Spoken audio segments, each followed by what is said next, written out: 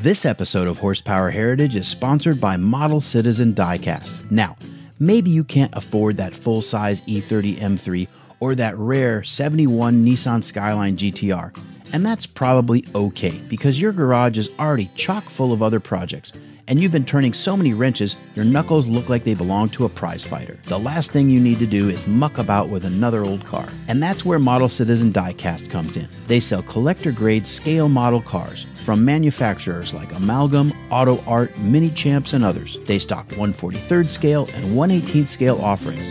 From street cars to race machines, from pre-war classics to brand spanking new cars, Model Citizen Diecast has something for just about every interest and price range. Shop their online catalog at modelcitizendiecast.com or check out their Instagram page at Model Citizen Diecast. Model Citizen Diecast, because your inner child still wants to play with cars.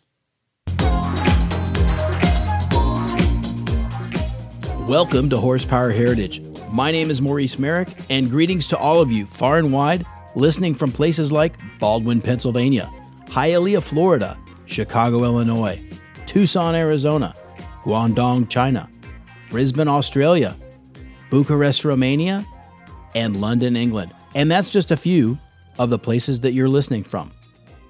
Well, I got to tell you, I'm having a busy autumn, and I just can't get to it all. I have a motorcycle that I need to get ready for auction. I have a Land Rover restoration project that's been sitting for far too long, and I'm talking years.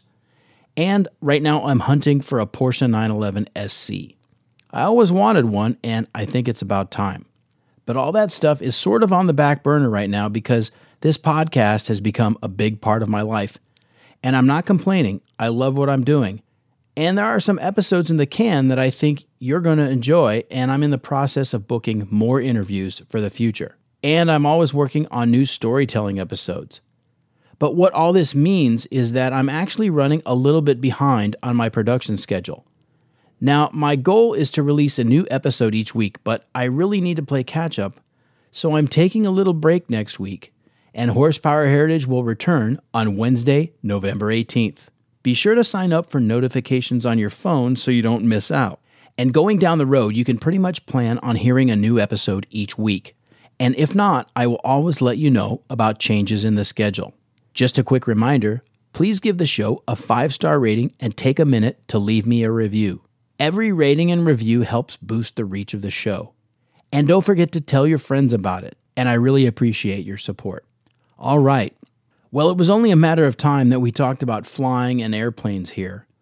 I've always loved aviation myself, so if you're a Warbird fan, you're going to love today's show.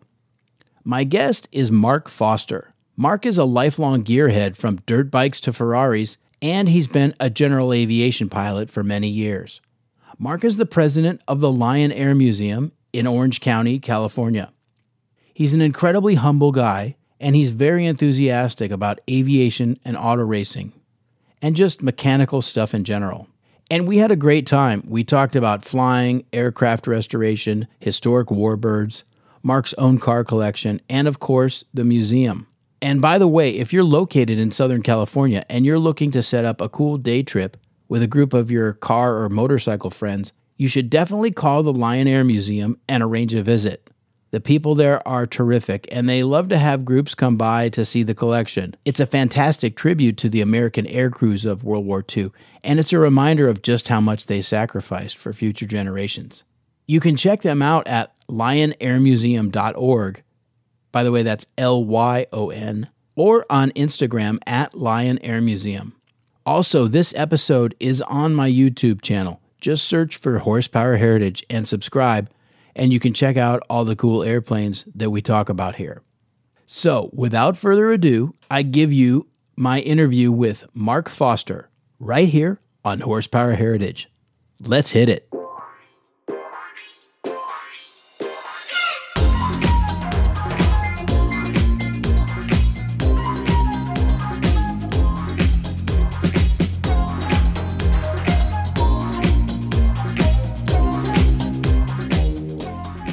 Welcome to Horsepower Heritage. My name is Maurice Merrick. Thanks for joining us. Today we're at the Lion Air Museum in Orange County, California. And since we're on an airport, you will hear some jet noise from time to time on the audio. We're going to try to work around that. But this is a fantastic facility. It houses an incredible collection of World War II aircraft, automobiles, motorcycles, military vehicles. And my guest today is the president of the Lion Air Museum, Mark Foster. Mark, thanks for joining us. So I said how impressive this place was, and I mean, there's just something to look at everywhere. Yeah, well, our focus here is on the World War II aviation history, but then we tie in with a lot of the automobiles, military vehicles, and motorcycles, as you mentioned, and we really start with the story of World War II. Kind of starts at the close of World War I. So we start there, and then we go up through what we call the greatest generation, and those were the people who kind of came of age during the World War II period, the late 30s and early 40s. And we go right up through their service, which was the Korean War and the Vietnam War. And so that's kind of what we cover here throughout the museum. Right.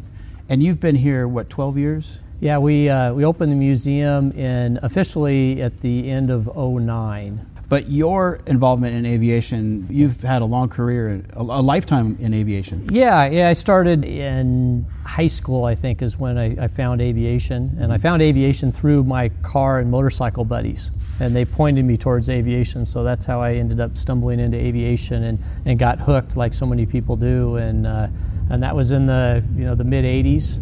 And so now we're 35 years later and still playing with airplanes.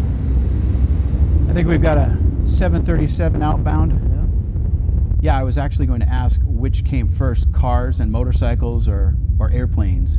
And I find it's usually cars and motorcycles. Yeah, I think that's the easiest thing to access when you're a kid. And sure. So I started in three-wheelers, and then when I was 15 and a half, I was able to get your driver's learner permit or whatever, and most of my friends were riding skateboards and bicycles, and I was able to get a dual-purpose enduro type motorcycle that I could ride on the street and in the dirt. And so I felt like I was on cloud nine. I had this total freedom that so many other of my friends at the time didn't, maybe just because I was a couple months older than they were, and so it really started with all of that.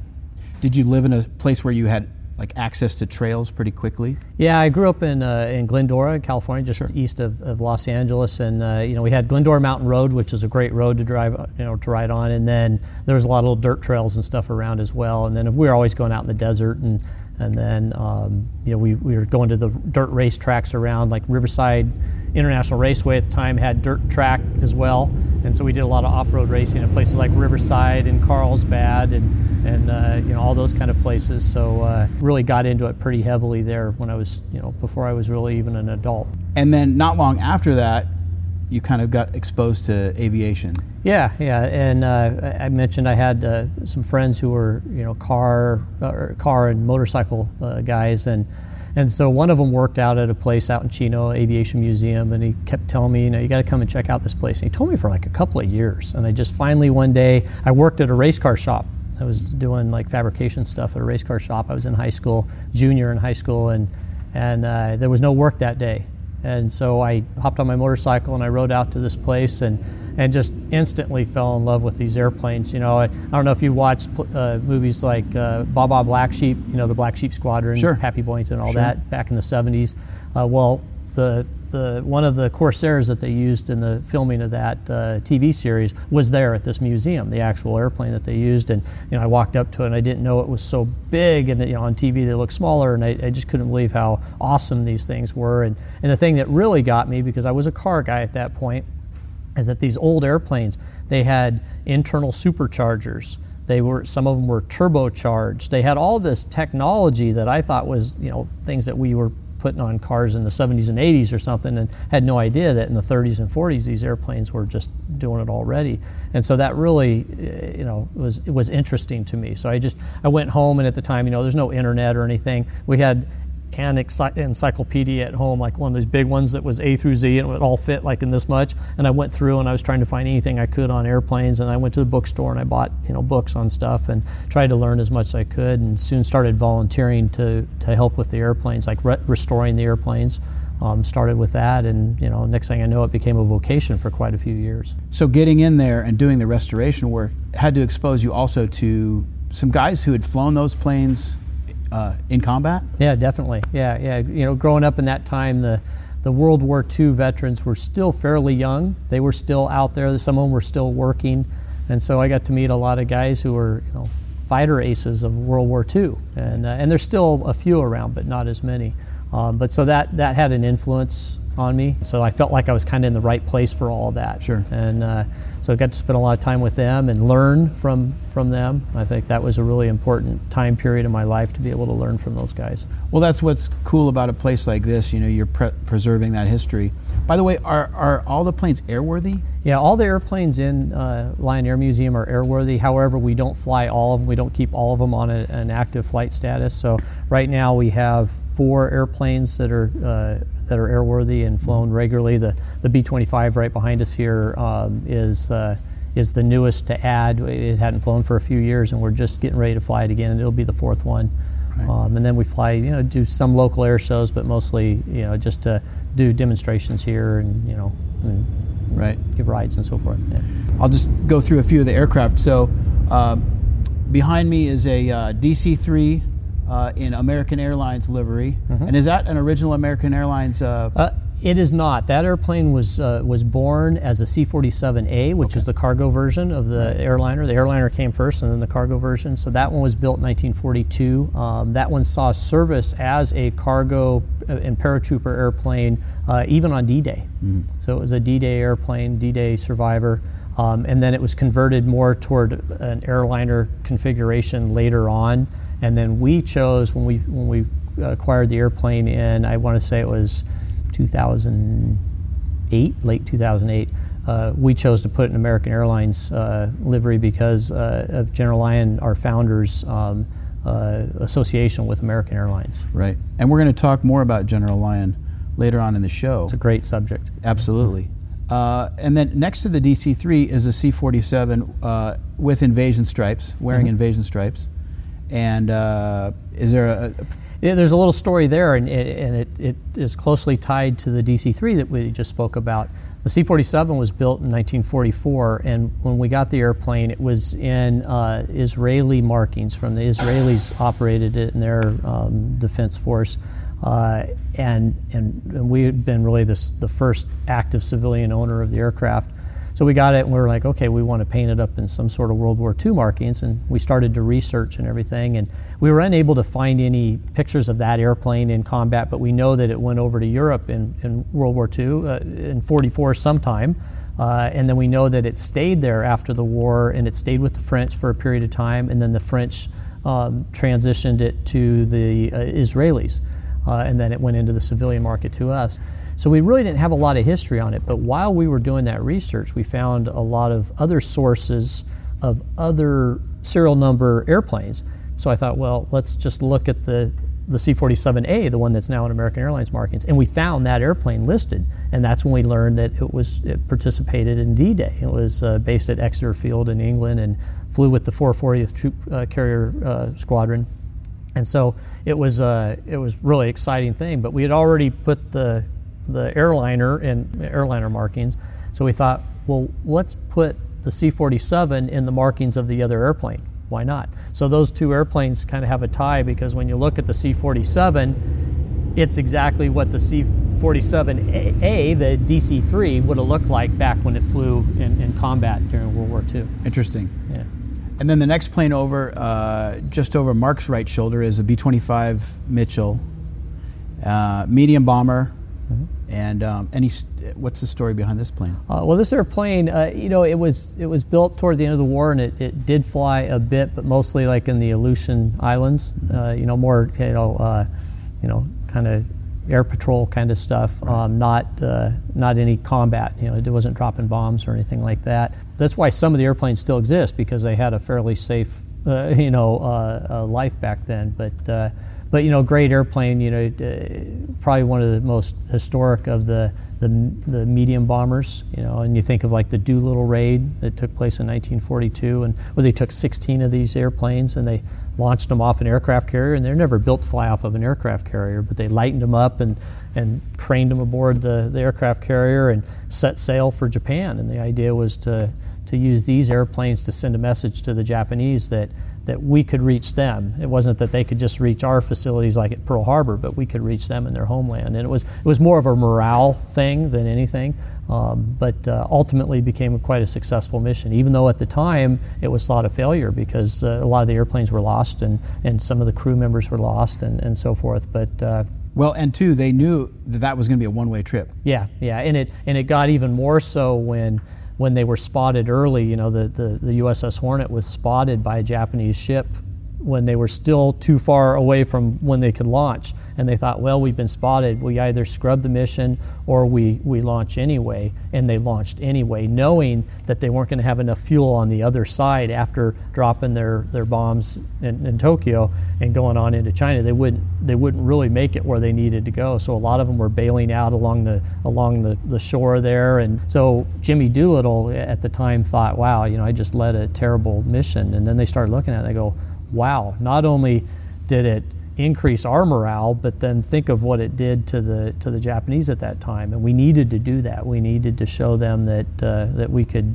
strike back. And so it kind of evened the playing field a little bit. I actually flew to Japan and interviewed 3 Japanese veterans who were on the Pearl Harbor mission. Wow. They were all in their late 90s. Yeah. And it's not easy to get these guys. I had to email back and forth to a Japanese contact for like 2 months. Wow. And here's the interesting thing. He kept saying things like, this is very difficult to do. And I would respond back, thank you, I appreciate that, and I know you're doing your best to help us out, and please let me know if you have any news. And this went on for a while. And finally, one day, he said, it is arranged. And he gave me the names of the 3 guys we're going to interview. And the whole time I'm thinking, okay, well, this was great communication. But it wasn't. One of my colleagues told me, he said, no, when he was telling you in those emails, this is very difficult, that's their way of saying no. Yeah.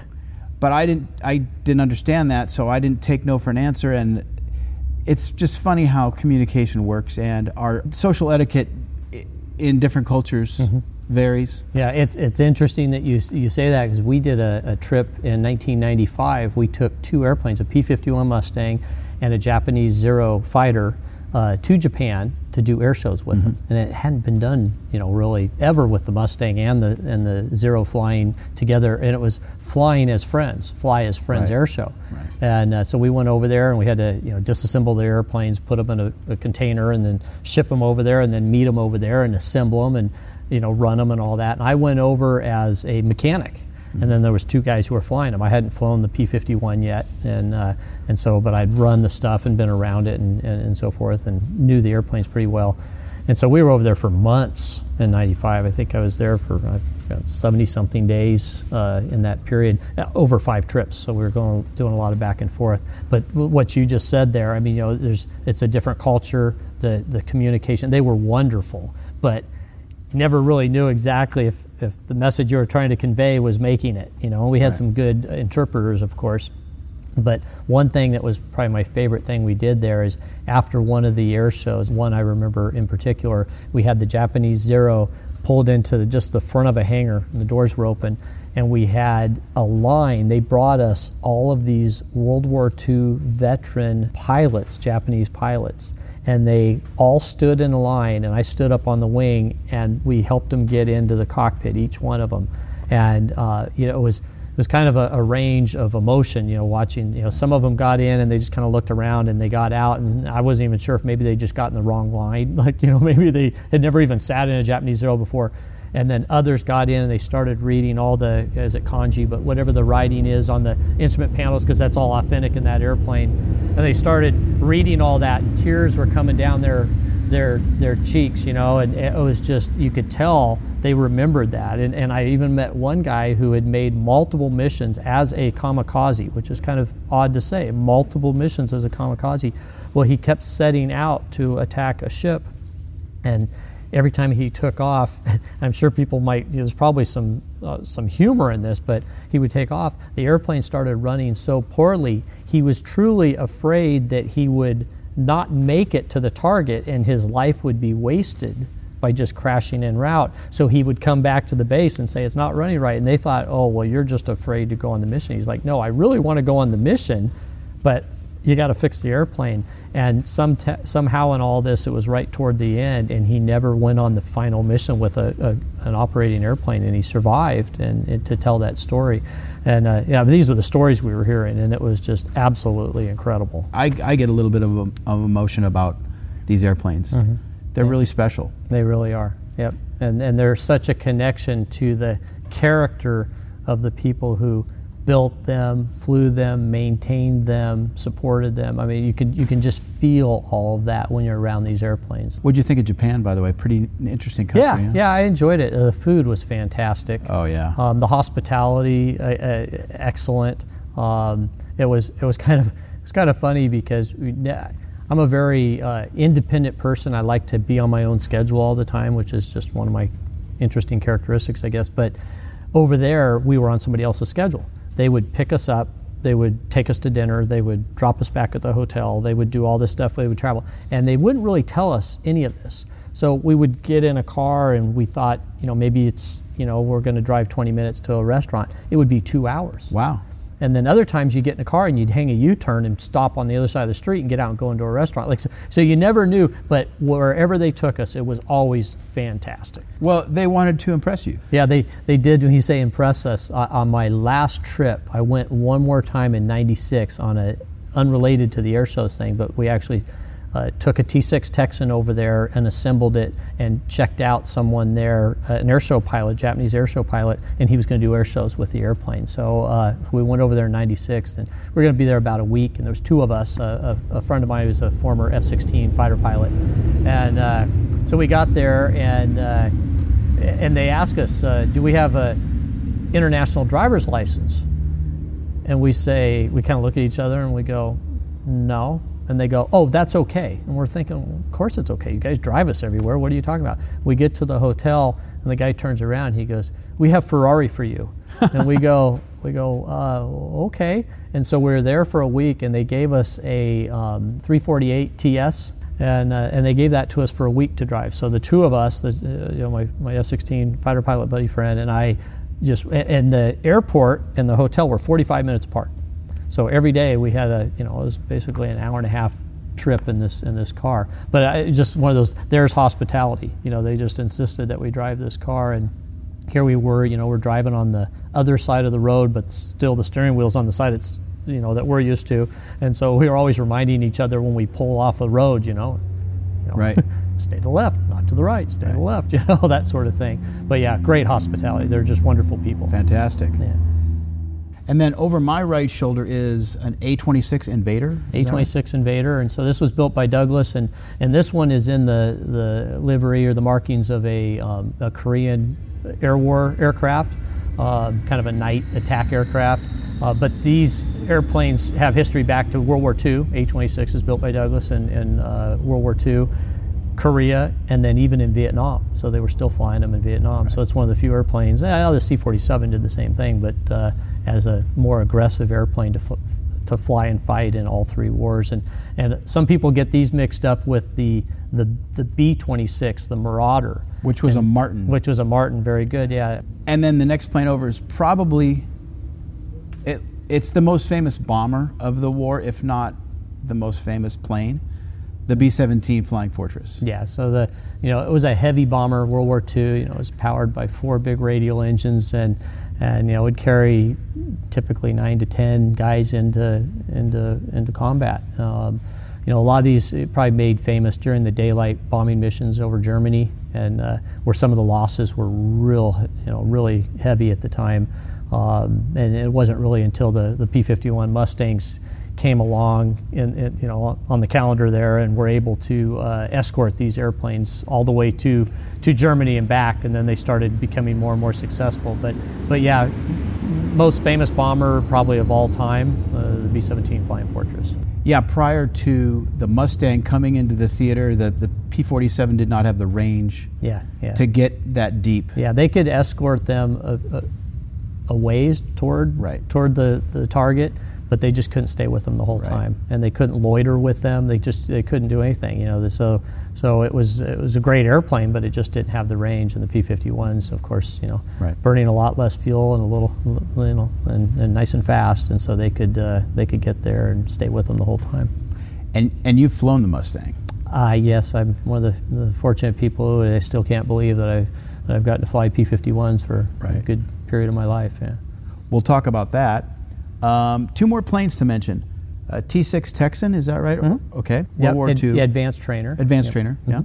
And last but not least is the O-1 Bird Dog, which is a Cessna, and that's your personal aircraft. Yeah, that's my personal airplane, and that's an airplane that was designed in the late 40s, and they used them heavily in Korea as observation airplanes, and then again in Vietnam as forward air control airplanes. They were typically unarmed. They had a pilot and an observer in them.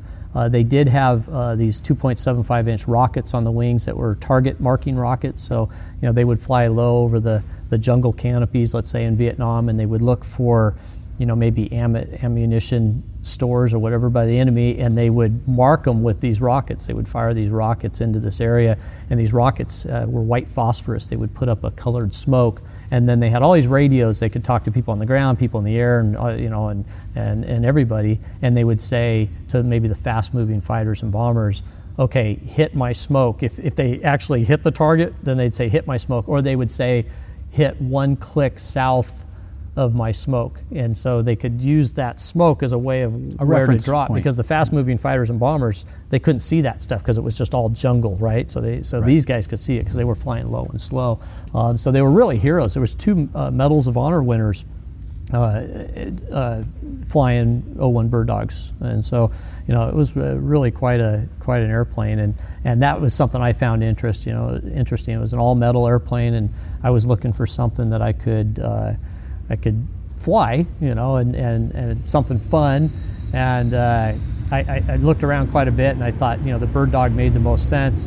And at the time, I really didn't have a lot of savings for such a thing. I think I had $5 saved up for an airplane, and so I thought that was a good time to buy an airplane. So I looked basically like all over the world. I didn't travel the world, but just through mail and all that kind of stuff. And this was pre-internet. This was internet, okay. But I'm just, emailing people and so forth. And I ultimately, after looking for, pretty solidly for a couple of years, I came across one that was literally a couple hundred yards from my then office. It was in a hangar in storage, and it had been crashed. And so it was pretty damaged, and I kept looking at it, and I thought, no, I don't need that kind of big project. But while I was looking for a project, I was finding where, I like to say, all the bones were buried, dog bones, I guess. And so I know where there's an engine, I know where there's a firewall, I know where there's a right flap, I know where, so it just in my head, I had this inventory. And so when I saw this crashed airplane, I thought, this could be a project. So I thought about it for a day or two, and I went and we worked out a deal, and I bought the thing on borrowed money, and I spent the next 6.5 years of my evenings and weekends and holidays and lunch money and so forth to restore the airplane. We all have a pretty good idea of what it takes to restore an automobile or a motorcycle, but how do you compare an aircraft restoration? Well, there's a lot of regulation in aviation, and it's needfully so that exists. And so I came from just backing up a little. I wasn't just this guy who thought, hey, I think an airplane would be neat, and I'm a car guy, I'll just go buy an airplane. I actually did aircraft restoration at that point for about maybe 10 or 12 years. So, and it was a lot of the type of damage that was done to the airplane was the type of damage I was restoring, fixing on other airplanes. So I had a pretty good idea of what I was getting myself into. But with airplanes, everything's documented. There's a record keeping, and there's steps along the way where an airframe and power plant mechanic may be doing the work, and then an inspector authority, who's an FAA designee, comes in and certifies the work, so to speak, like looks over and double checks everything. And then there's logbook entries, and there's forms that get submitted to the FAA so that there's information that kind of follows that airplane of what kind of repairs were done to it, that kind of thing. And I think there's similarities I think you clean things and you straighten things and you paint them and you use all new hardware and and all that kind of stuff. So I think there's a lot of similarities in the aircraft restoration, and I'd say the differences are more on like the regulatory side, record keeping and so forth. You don't have to sign off a car really for most part. You're a guy who's living in these sort of two communities, the aviation community and the car community, and I don't know about you, but I think that those communities are really special. What do you think makes them special, if you agree with me? Well, I think there's the passion for, there's the machinery. There's a passion for the machinery, but then it's the people and the shared passion. I really think it's the people. Car people are just great people.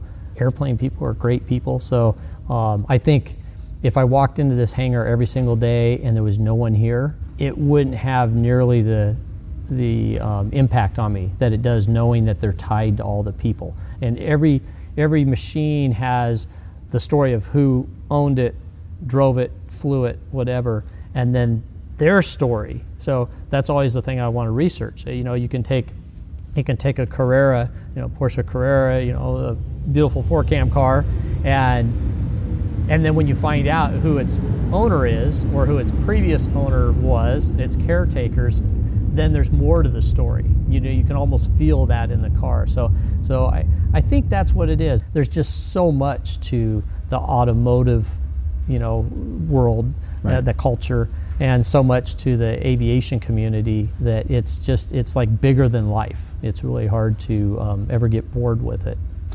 For me, it's that kind of living history aspect. Old cars and motorcycles and airplanes, for that matter, it's about as close as I'm ever going to get to time travel. Mm-hmm. And I've kind of mentioned this in other podcast episodes. It just takes you back, and that's really cool. Yeah, it's I've had some wonderful opportunities in certain airplanes where I'm flying the airplane, and I use airplane car would be the same thing, and I'll add to that. But where I'm looking through the windscreen down the nose of this airplane that flew in World War II, that's got combat history in World War II, I'm seeing the same thing that young guy who was probably in his early to mid 20s in World War II was out in the South Pacific somewhere, looking at that same view. I've chased a Japanese Zero around, an air show circuit in a Corsair, and the Japanese Zero is puffing smoke. It's got a smoke system, so I'm behind him and the smoke's coming by, and it's like I'm, and I don't want to glorify the combat side of it, but I'm just saying there's that connection to history, right? And it's like you can't fake that. You can't do virtual reality. I mean, that's the real thing right there. Let's talk about your personal experience flying. Did you take to flying naturally? But I think the first 4 hours were frustrating. Yes. Which is really funny, the first 4 hours. I remember I was doing landings, and it was my 4th hour, and I was at this airport called Rialto Airport. It doesn't exist anymore. And I looked over at my instructor, and I was just, I go, I'm just not getting it. I was just, touching down, bouncing, swerving, and all this. And it's my 4th hour landing, and, doing landings in an airplane. But I think we all experience that sort of thing. But then 4 hours later, I soloed. So it's it's one of those things where I think everybody's on a different route. Some people it takes 30 or 40 hours and they get it, and some people get it kind of quickly. And I think I would say among my peers I was probably in the average. I think 8 hours. I think I had 8.3 hours or 8.1 hours, something like that, when I soloed. And there's probably no better place in the world to learn how to fly than Southern California, because the views are incredible. You've got the ocean to one side, the mountains rising up on the other side, and that high desert. The desert. I loved the desert when I was early on in flying. I always loved going out in the desert. I read a lot about the test flying that took place up at Edwards Air Force Base and Rogers Dry Lake and and all that stuff, and so to go up there and see it, and you could actually fly fairly close to the south side of Edwards Air Force Base and not be in the restricted area. Right. So I would go and fly along there, and I would see SR-71s flying, and all sorts of neat airplanes flying air to air. I'd see them, they'd be a couple miles away, but I go, wow, there's a SR-71 flying, and so that was a really magical time too to be able to do that. But my first small airplane ride was in a P-51 Mustang. Had a little jump seat in it, and I got to do it. And that was in May of 1987. And, of course, was hooked after that, because the Mustang is the definitive fighter of World War II. It's the most famous of almost all airplanes in the history of airplanes, right?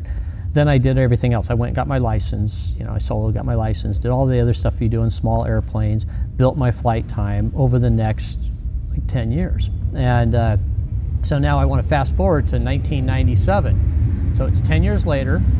I've flown, a T-6 Texan, I've flown a Stearman, I've flown a lot of the other airplanes that would prepare you to fly a Mustang. I had ridden in some other Mustangs, but I had not ridden in that Mustang that I had my first small airplane ride since then. It came time to get checked out in a P-51 Mustang. We had access, there was a guy named Daryl Bond, he had they called it a TF, a trainer fighter, a dual-controlled P-51 Mustang. So we had access to that airplane. So there's a guy named Steve Hinton, who is a really well-known warbird pilot, probably the best of the best. And he said, okay, we'll check you out in the Mustang, and he said, I'll let you solo my Mustang, which is the first small airplane I ever went for a flight in, 7715 Charlie. It's now called Wee Willie 2. And so I thought, okay, that's a good deal. So we took Daryl's airplane, and I sat in the front, and Steve sat in the back, but it's dual controlled. We did 2 flights, and after the second flight, he goes, you're good. He goes, you can go fly my Mustang. And so his airplane was out on the tarmac, ready to go. This is like everything I've ever wanted in my whole life, was to solo a P-51 Mustang, and now I've given the opportunity. All I have to do is walk out, do a pre-flight on it, strap into it, and go. Were you nervous? Yeah, I guess you're nervous. I mean, because you want to perform well. You don't want to do anything that embarrasses you. You don't want to do anything that will hurt the airplane. You don't want to do anything that will kill you. So those 3 things are really important. So I walked out and strapped into the airplane and took off and flew it around. And I remember kind of looking at my watch and thinking, well, I guess it's getting about time to go back and land this thing. By the way, you can't see out the front of it when you land, There's no forward visibility. And I'm thinking, okay. But I had flown the other Mustang from the front seat, actually earlier that day. So come back in and do a normal landing and taxi in and shut down and drive home. And then I get home and probably somebody asked me to dump the trash or, take out the trash or do the dishes or whatever, Back to reality. You go from fighter pilot to, normal guy again. But it's not too often that you can have 2 flights in the same airplane 10 years apart. I'd only flown in that airplane twice. One, my very first small airplane ride, the second time solo. That's a pretty neat story. So it's kind of a fun story. So how about like the performance of the Mustang? I mean, what's it like to fly?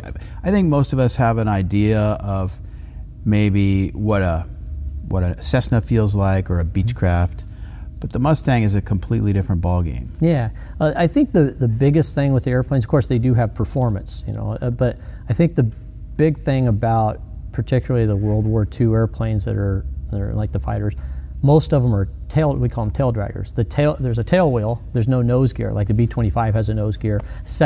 Most Cessnas have a nose gear, so it's tricycle gear. Car guys, everybody can appreciate this because you have a Porsche that's rear engine powered, right? And it's got all the weight back there, and they talk about it doing some weird things if you're not aware of what's going on, right? Sure, never lift. Yeah, never lift, right? So in the flying world, the tail wheel airplanes versus the tricycle gear, the center of gravity is behind the main landing gear on a tail wheel airplane, and the center of gravity always wants to get in front of you. I mean, it's the heaviest thing, right? So sure. If you start to swerve, it wants to completely swerve. So a tail dragger is always, the tail wants to get in front of you. Right. So your job is to keep it behind you. Right. And you use the rudder for that and some differential braking if you're really in trouble. Now, you do have some weather vaning effect. You have things like if the wind's straight down the runway, it helps keep things going straight. I mean, there's a lot of that going for you. But so a Mustang is a tail dragger.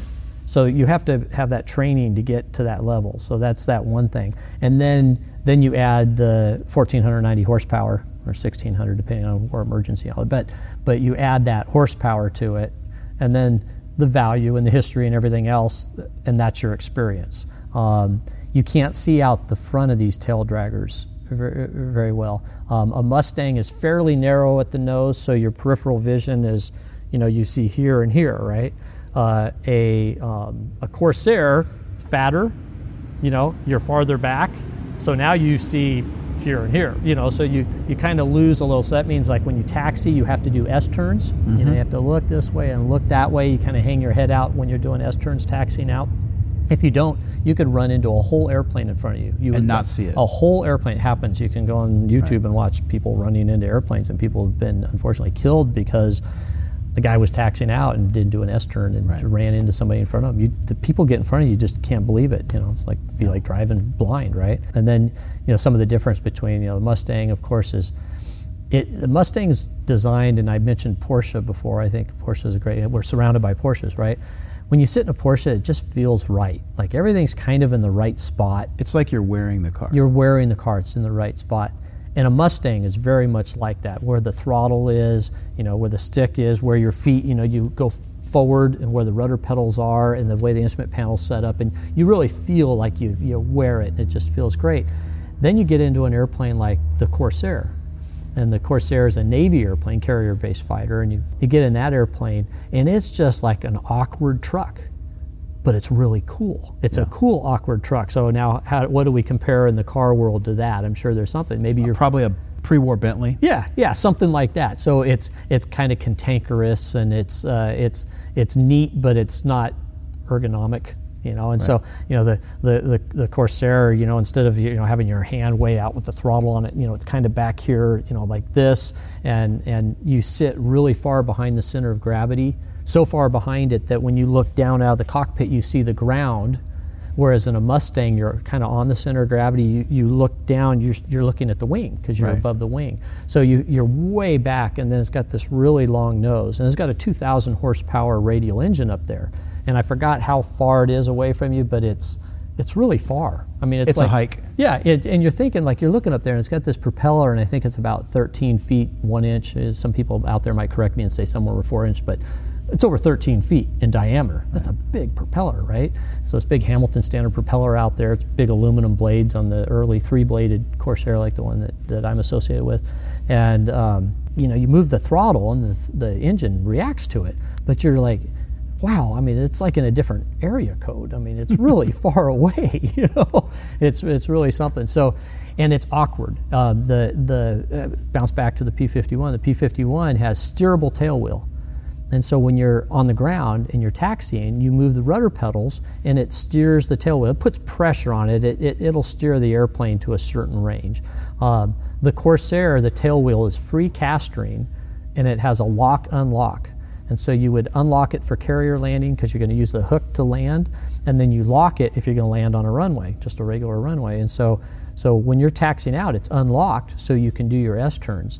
But there's really not a lot to keep it from swerving off the runway. I mean, you literally, when you're taxiing something like a Corsair, if you look into the cockpit and look down to change a radio frequency to anticipate, like, I'm going from ground frequency to tower frequency, and you switch that, you'll be off in the dirt. I mean, You really have to be paying attention because of the tendency. So, trying to compare that to, cars. You get different views out of a car, different performance. I'm sure the high performance cars versus something that you really have to work hard to drive.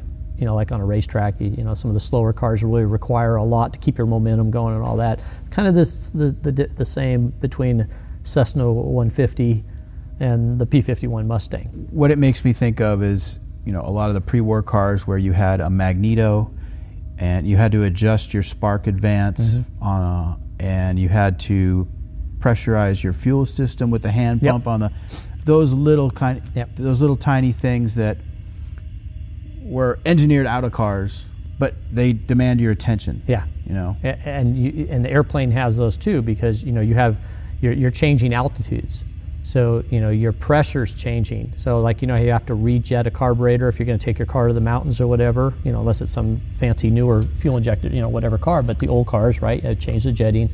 In an airplane, you can't be changing the jetting when you climb through 4,000 feet or 6,000 feet. So you have a mixture control. And and many of them, they do have some that are automatic mixture, but a lot of the time you're constantly leaning as you go up in altitude, and so you have, in a car, you have, let's say, a manual transmission, like a 4-speed or whatever, and a clutch, or you have an automatic, and the automatic, maybe it's first, second, third, and sometimes like an overdrive, right? In an airplane, that propeller out there is kind of if you wanted to think about it, it's kind of like your transmission, because as you have different air loads on that propeller, like if it's a fixed pitch, which means it's just a solid propeller like the Wright brothers, it's just a piece of wood, or a piece of metal that's ground to a blade. If you start diving, the RPM of your engine's going to go up. Even if you don't put any fuel to it, it's just going to start going up because the propeller is driving the engine. So you start going down, and you start getting that. And then if you pull up, and unless you add more power, if you have any more power, you might be at full throttle, but it's going to start bogging down, right? So then they have on airplanes like the P-51 and the Corsair and all that, T-6, they have a constant speed propeller. So the blades actually change. They're a variable pitch, and they've got something called a propeller governor.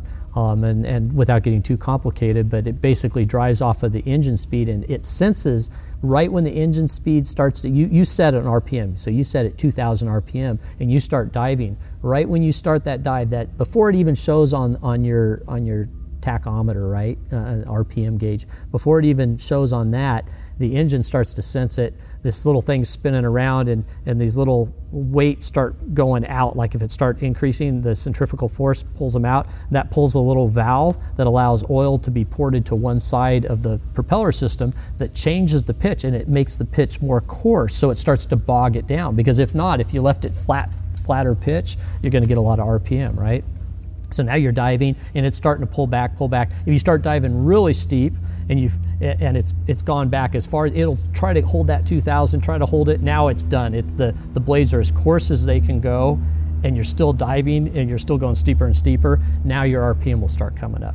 And the same thing in a climb. It'll try to hold that RPM at 2,000, it'll hold, and you start getting up here. Eventually, the blades have gone as flat as they can for the most high RPM, and it's holding that 2,000, and pretty soon now it's 1,900, 1,800, 1,700, and it's falling off because now you're going almost vertical, and you're either gonna have to put more power to it, or it's just going to sit there and it's going to govern. It's already done governing. It's just going to drop off. So interesting thing, because the transmission in your car kind of has that same kind of feel to it. So sure, a lot of differentials there. And what's also cool about that is it's an entirely mechanical and hydraulic system. Yeah. All that's the other thing when we talked about what drew me to the airplanes from the cars and motorcycles when I was a kid is all those systems. Everything's very mechanical. It's very advanced. I mean, you think of for that time, it's really interesting. But like that prop governor, right? Somebody had to figure that out, right. and the way the carburetors are, they're pressure carburetors, so they don't have a float in there, and then pressure carburetor typically, you can go upside down for a period of time, and the float, you don't have a gravity issue and all that kind of stuff, and it's and then there's boost pumps to keep pressure. So for like takeoff, in your old Bentley or whatever, you're pumping up the fuel pressure, right? Well, in one of the old airplanes, you're turning on a boost pump to make sure that you have fuel pressure, because they're not gravity feed, and that pressure carburetor is going to need it. It's got an engine-driven fuel pump that's on all the time. It's driven mechanically by the engine. Then you have an electric auxiliary or boost pump. So just get technical. I think people like that kind of stuff, but they do. But by the way, the centrifugal governor mechanism, so that that goes back to steam engines, stationary engines. Exactly. Yeah. So they pull that technology from that and started. When the first airplanes didn't have those propellers, right. But then they started going, look what we're doing with the steam locomotive stuff and all that, and let's take some of that technology and solve a problem. I'll tell you what I've never been able to wrap my head around is how they synchronized the guns and the props in World War I so that you wouldn't shoot your own prop off. Yeah. So they supposedly have, and I haven't played with one of those mechanisms because they're just not on any of our airplanes, but they have basically an interrupter, right. So that, the gun will not fire when the blade is right in front of the gun, because you're shooting through the propeller blades, right? So they have to shoot in between them, and if that gets out of sync, then you end up shooting a bunch of holes in your propeller blade, and you can see pictures that's happened. They also have those, if you're on like a B-17 or whatever, and you've got a gun and you're sweeping, you're shooting at, at the time an enemy airplane, so it's a Focke-Wulf 190 or a Messerschmitt, and you're following it, pop, pop, pop, pop, pop, pop, and then your tail's right there. Well, you can't rely on this 18-year-old kid to let up off the trigger and not shoot the tail and then start shooting it again as this thing goes behind the airplane. So they have interrupters, so it won't shoot when there's part of your airplane in it. At least theoretically it won't. Yeah, I think sometimes that didn't always work, but interesting though. Imagine you're the 18-year-old ground crewman who has to synchronize the guns on a SPAD or a, Yeah, exactly. Yeah, there's a lot of responsibility to all that stuff. Yeah. A lot can go bad in a hurry. One of the cool things about a lot of these World War II aircraft is that they had forced induction because you're flying high, you need the performance, the air is thin. So, like for example, the Mustang, right? Mm-hmm. Yeah, very critical. So the Mustang has an internal supercharger, and that's required, again, when we talked about, the altitude compensation. But, really, an airplane's going to produce its power kind of at sea level, at the highest barometric pressure, right? As you go up, that goes down, and you start getting less and less, and eventually you run out. You just don't have enough air to get through the engine. It's too thinly spread out, right? So you have to forced induction, like you mentioned. And so some of the airplanes were turbocharged, some of them were supercharged, some of them were turbocharged and supercharged. So the P-51 has an internal supercharger. The T-6 has a supercharger. So it's an advanced trainer. World War II has a supercharger. Kind of neat, right? The Corsair a supercharger. It's basically an impeller at the back of the engine. It's just like that big, and it's a little impeller and just pushes a bunch of air in there. The B-17, the Flying Fortress, that was...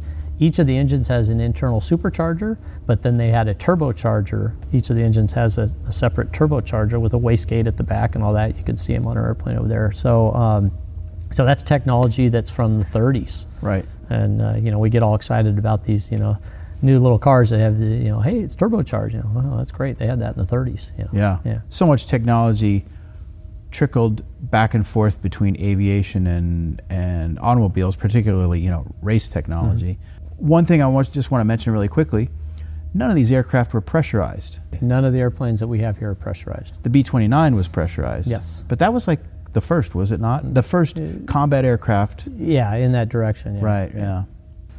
So about the Lyon Air Museum. So General William Lyon established the museum. In researching General Lyon, what I thought was cool was, so when he was born, you still didn't need a license to be a pilot. The formal licensure process had not been established by law yet. And by the time he retired, we'd been to the moon and back.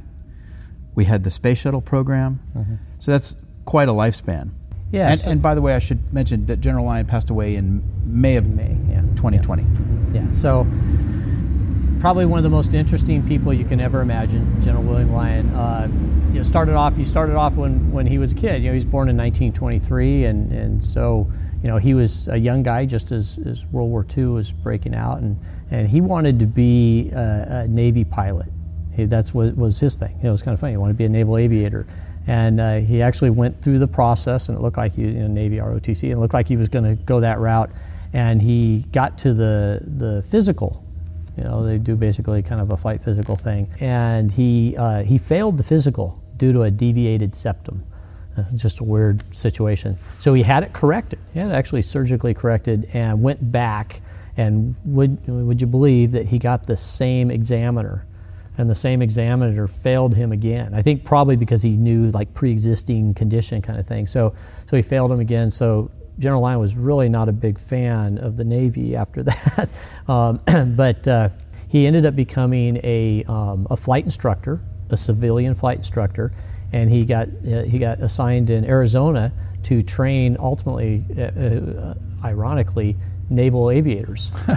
so he became a flight instructor, and he did that for a while, and then he was always trying to get something going to where he could go be in the military and fly overseas. World War II is going on, and so he threw a lot of effort on his part, but he ended up aligning himself with the Ferry Command, and these are the guys who were were delivering airplanes all over the world. And so and at the time he thought he was really missing out. He thought, gosh, I want to just be assigned, I want to go overseas and I want to just fly in a squadron with some group.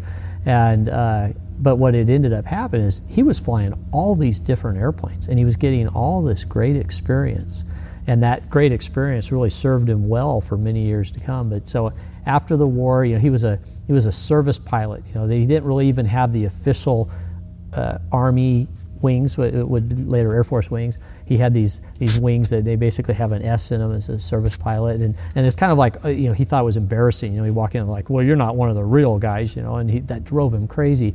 But he had to continue to campaign, and finally he became a lieutenant. He got his commission, became a lieutenant in the Air Force, and then he was in the reserves, and ended up volunteering going to Korea in the reserves, and he flew at full time there. He did like 75 combat missions while he was there. He was flying C-46s and C-47s. We have the C-47 here, and then meanwhile working his way up. He had started his home building business in the 50s. He ultimately became Chief of Air Force Reserve, so it's the highest ranking general in the Air Force Reserve. He's the top guy, and so he was doing that from 74 to 79, and he was flying all these type of airplanes all throughout his career, which is just really amazing because a lot of people will only fly one or two airplanes in their military flying career, and that's it.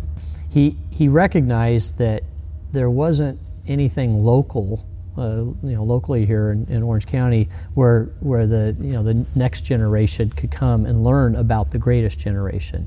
And he had been motivated. He was over at the American Air Power Museum in Great Britain, and he served on their board, and he was really motivated by the way they were telling the story. He thought, I really need to do something like that here. So he founded Lion Air Museum here, and a big thing of what he wanted to do is make sure that the school kids got to meet some of the World War II veterans, and really, maybe some of that character could make it to the next generation. So through a lot of his efforts, we were able to get with the local Newport Mesa Unified School District. They added us as part of their 6th grade curriculum. And so we have field trips. We have 60-something classes come through the museum every year, and that's all because of General Lion's vision of wanting to share the stories of the greatest generation. Do you think kids today are still impressed with all this? I mean, they've got a million things that are bombarding them, electronics. Exactly. It's such a great question, and I thought the same thing. I was really wondering, how is this really going to go? Are the kids going to come here and kind of be disrespectful, and just because they're, they got their own things in life, and this doesn't mean as much to them. And so what we had done is we made these, I call them hero cards, but we made these little baseball cards, and we made them for many of our World War II veterans. We thought if we just give them to them and they could hand them out when they're doing tours and everything. Well, we did our first tours with the school groups, and I thought I'd find these cards everywhere, all over the floor, and I wasn't sure what was going to happen. But what I found is at the very end, we do a 20-minute free period where the kids can just hang out together, they can walk around, and they can see everything. They were standing in line to get autographs on the cards. And when they were walking out, they were looking through their cards, and they were treating them like they were like collector cards. Right. I mean, they really got it. So that's that was like such an awakening to see that, like, this is really working. They're getting to learn from these people who are old. In their eyes, right? These are just old guys. But these old guys used to be in their late teens and early 20s, right? And they were doing hero stuff every single day. Yeah, when I think about a 22-year-old as pilot in command of a B-17, mm-hmm. I mean, when I was 22, I couldn't make it to an 8 a.m. class in college. I mean, I could barely do my own laundry. Exactly. It's really impressive what those guys did. And there's a reason we call them the greatest generation. Mm-hmm. Yeah. So what's fascinating to me is that General Lyon was sharp enough to realize the demand for housing in Southern California after the war, and he got in on the ground floor. Yeah, that was perfect for him to see that. And he had done that. He had purchased the house up in the Fullerton area, and he watched how the whole process, took place, and he saw all these kind of mistakes that were being made on, you know, customer service and you know, timing and quality and everything. And he goes, well, gosh, I could do better than that. So he and his brother and his dad said, hey, let's get something started here. So they started the home building business. And the wonderful thing about it was, like you said, it was in a period where it was just going gangbusters after that. But that made him highly successful so that he could give back to the community. And it was all because of that vision, wanting to do a better job in the home building. Pretty cool stuff. You know what we haven't talked about yet, Mark, is your personal cars. No. You're kind of a Ford guy, right? Yeah, kind of. Yeah. So tell us about that. I was always a car guy, but I was really focused on the airplanes and so forth. And so I guess I was coming out of the car closet, you know, and really, I was finding myself at Cars and Coffee early mornings all the time. And then I started going to Pebble Beach, and I really got it. And I was always going to races, and I always liked that stuff. But I started looking at it more like, what would I want? Like, what collector cars are interesting to me. And back when I was in high school, I remember a friend of mine's dad talking about Ken Miles in the 427 Cobra, and doing the 0 to 100 and back to 0 in 13 point something seconds. And I thought, wow, for a car at the time was 20 something years old, it was still beating everything. And I just thought that was the coolest thing in the world. So fast forward to a few years back, and I started going, well, I don't have any room in my garage. I got this airplane I got to take care of. I just enjoy other people's cars and and all that. Next thing I know, I own a 427 Cobra. It's one of the CSX 4000 series continuation cars. It's an alloy bodied car, which is a little more rare than that. And I always like to tell people it's real. It's just not one of the original 348. And so I got that car, and I'll tell you something about that car. It's just like stupid. I mean, it makes no sense. I mean, it's not comfortable. It's, you sweat in it. You're vulnerable. I mean, it's dangerous as all heck. It's loud. Yeah, it's loud. What? I mean, it's really loud, and particularly mine. It's just like ludicrous loud. But it is so fun. Yeah. It's just so cool. So I bought that car and enjoy it and everything. And it's sitting back here, right? Yeah, it's behind us back here. And then and it's here at the museum right now, which is kind of interesting because what we actually have a sign on it that talks about Carroll Shelby, because Carroll Shelby was a World War II flight instructor. Right. And he flew B-25s and all this stuff. So he's got an interesting story. He has two passions in life: flying and cars.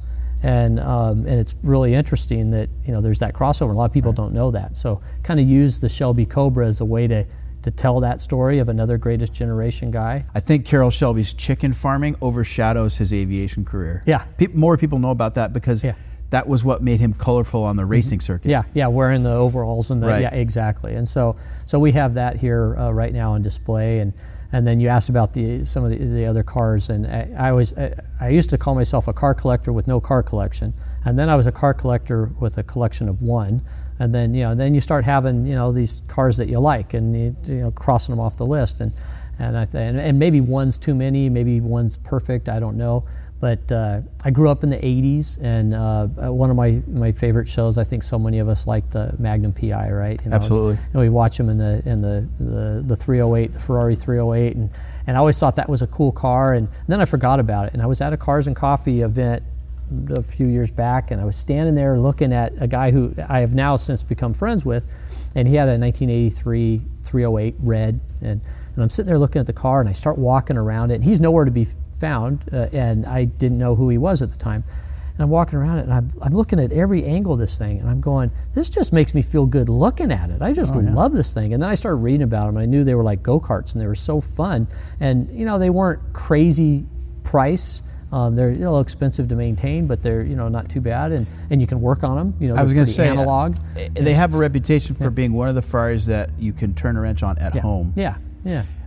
You mentioned Magnum PI. It was a good show. It was a good show. It's a well-produced show. Yeah. Great characters. Tom Selleck. How can you not love Tom Selleck? Yeah. It was just great. Everything about it. It's funny. He wore. He always had the Detroit Tigers ball cap on, but he also occasionally had. It said Da Nang VMO2. Right. And 99% of the people out there don't know what VMO2 is, but VMO2 is VMO. It's V fixed wing. That's the naval aviation term. M Marine and O Observation. And so that was a fixed-wing Marine Observation Squadron number 2. They flew bird dogs, which is like my O1 bird dog, right? So anyway, so that ties all this together. I'm looking at this car. I'm just thinking, this is so cool. One of these days, I'm going to own one of these. I'm just going to buy one. And, like a year later or something, I started, we had a visit here. We always have these car clubs come to Lion Air Museum. It's a great place to go when they park in the parking lot and then they come and enjoy the museum. And we had a 308 group show up. And so I'm out there walking around looking at all the 308s, and I'm looking in the mileage on them. I'm looking in them, and they're like 60, 70, 80, 90, 100-something thousand miles. I'm like, these people drive these things. So I start talking to a couple of the guys, what's it like to own one of these things?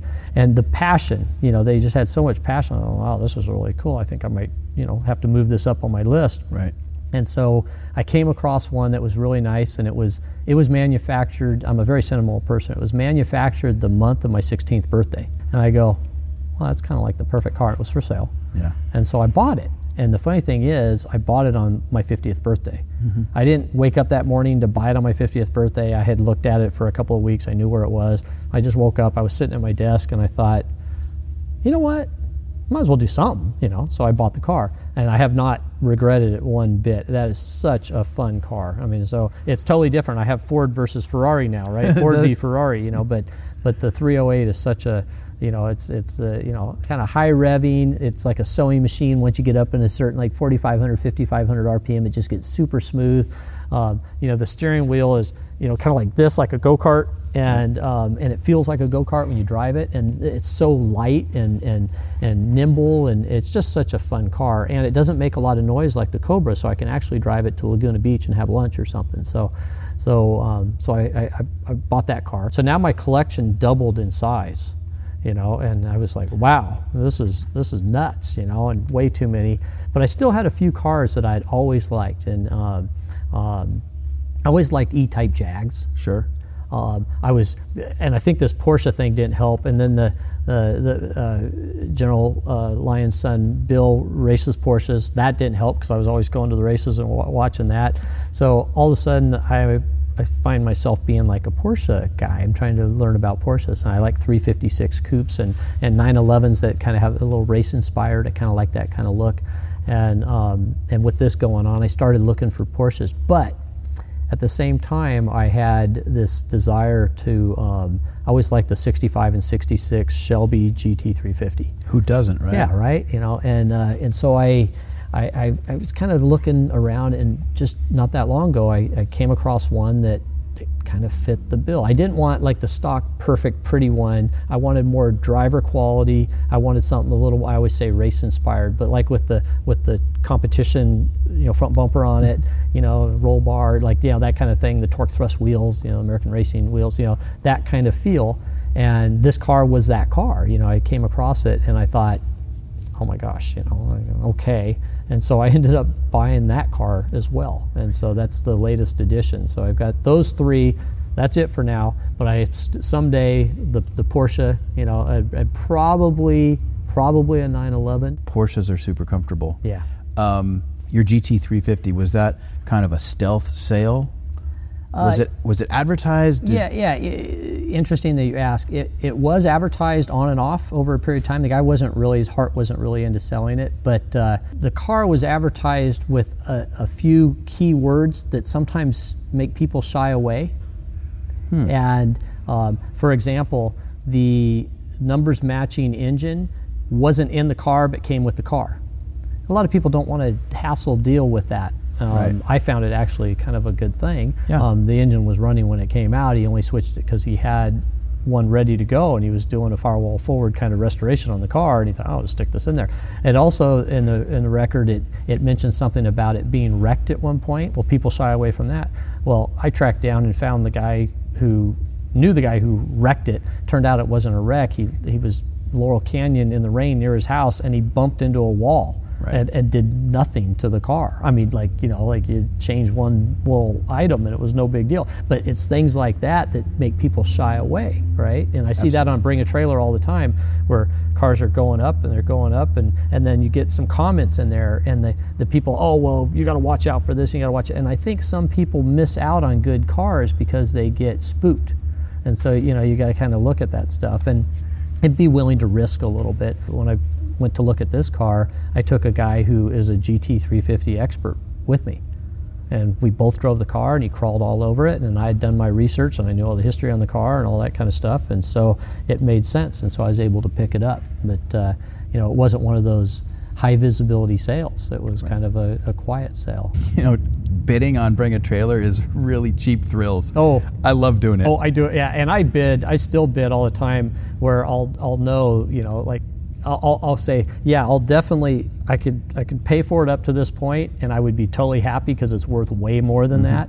And so sometimes I'll do it without even a lot of thought, right. And I do the same thing on eBay, and especially like certain things I know that have a reserve, like I've seen them advertised elsewhere, and I know about where they're going to be, and I'll run them up to what looks like a pretty big number, and I know it's just not going to happen, but if it does, great, and then it's fun. It's a thrill of doing that. And I like that buy it now feature on eBay. I don't mess around anymore with stuff. If I need a part, or some kind of piece of memorabilia, I just do it because. And I'm kind of new to this whole the buying cars. I'm not a seller. That's the funny thing is I tend to buy and hold. I'm just not I fall in love with stuff. It becomes family members. I know the story. I research the heck out of the car, and I call the former owners if I can. And I document everything, and so I'm not one to just next month it's a new flavor and I get rid of the other car. I don't do that kind of stuff. But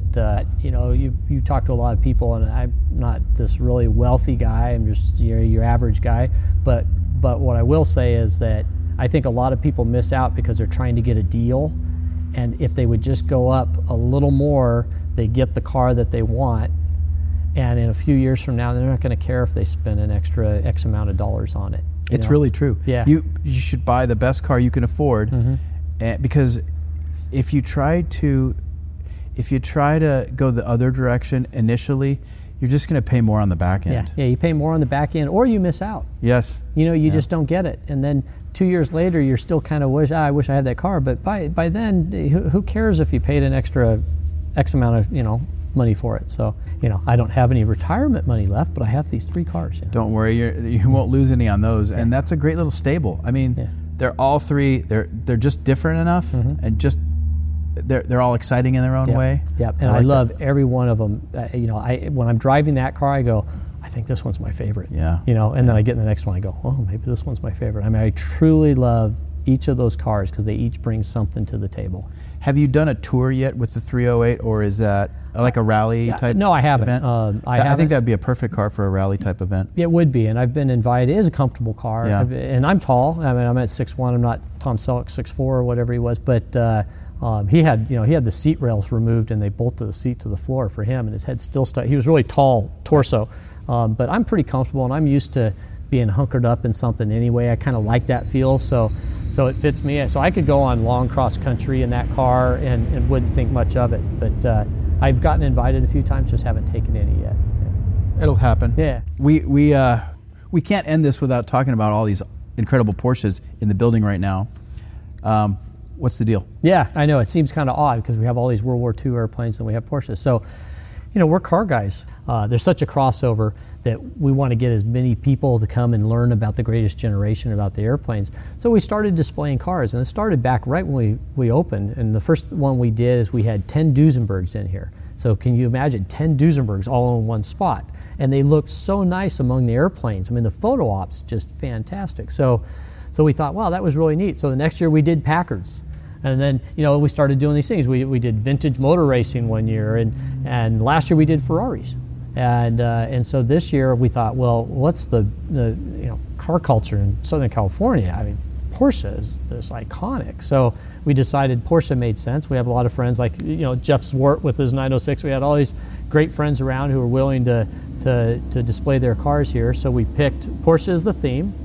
And what we typically do is is we do July 1st through Labor Day, and we have them on display during that time period. Now with the pandemic, lockdowns and so forth, our schedule's been jumbled. So I will say anybody coming out, they should definitely check ahead to make sure that we are actually open during that time period. But there's probably, maybe I'm biased on the whole thing, but no other place where you get this kind of great backdrop, for Porsches, and then you got this A26 in the background, or the DC3 or the B17 and B25 or something. So it's really a great setting for it.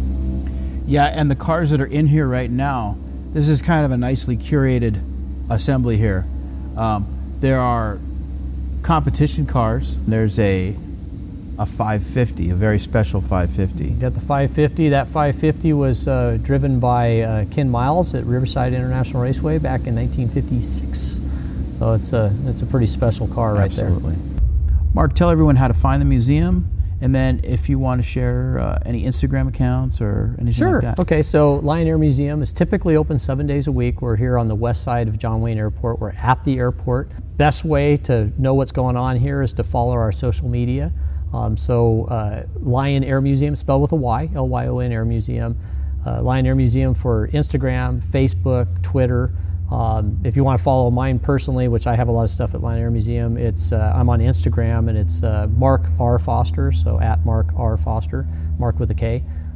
Between those, you'll kind of know what's going on. Car events and airplane events and all sorts of stuff. So definitely follow us and keep an eye and make sure you come and visit.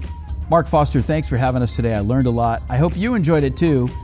And if you have questions, comments, what you like, what you hate, someone you'd like to see me interview on the show, you can email me at horsepowerheritage@gmail.com.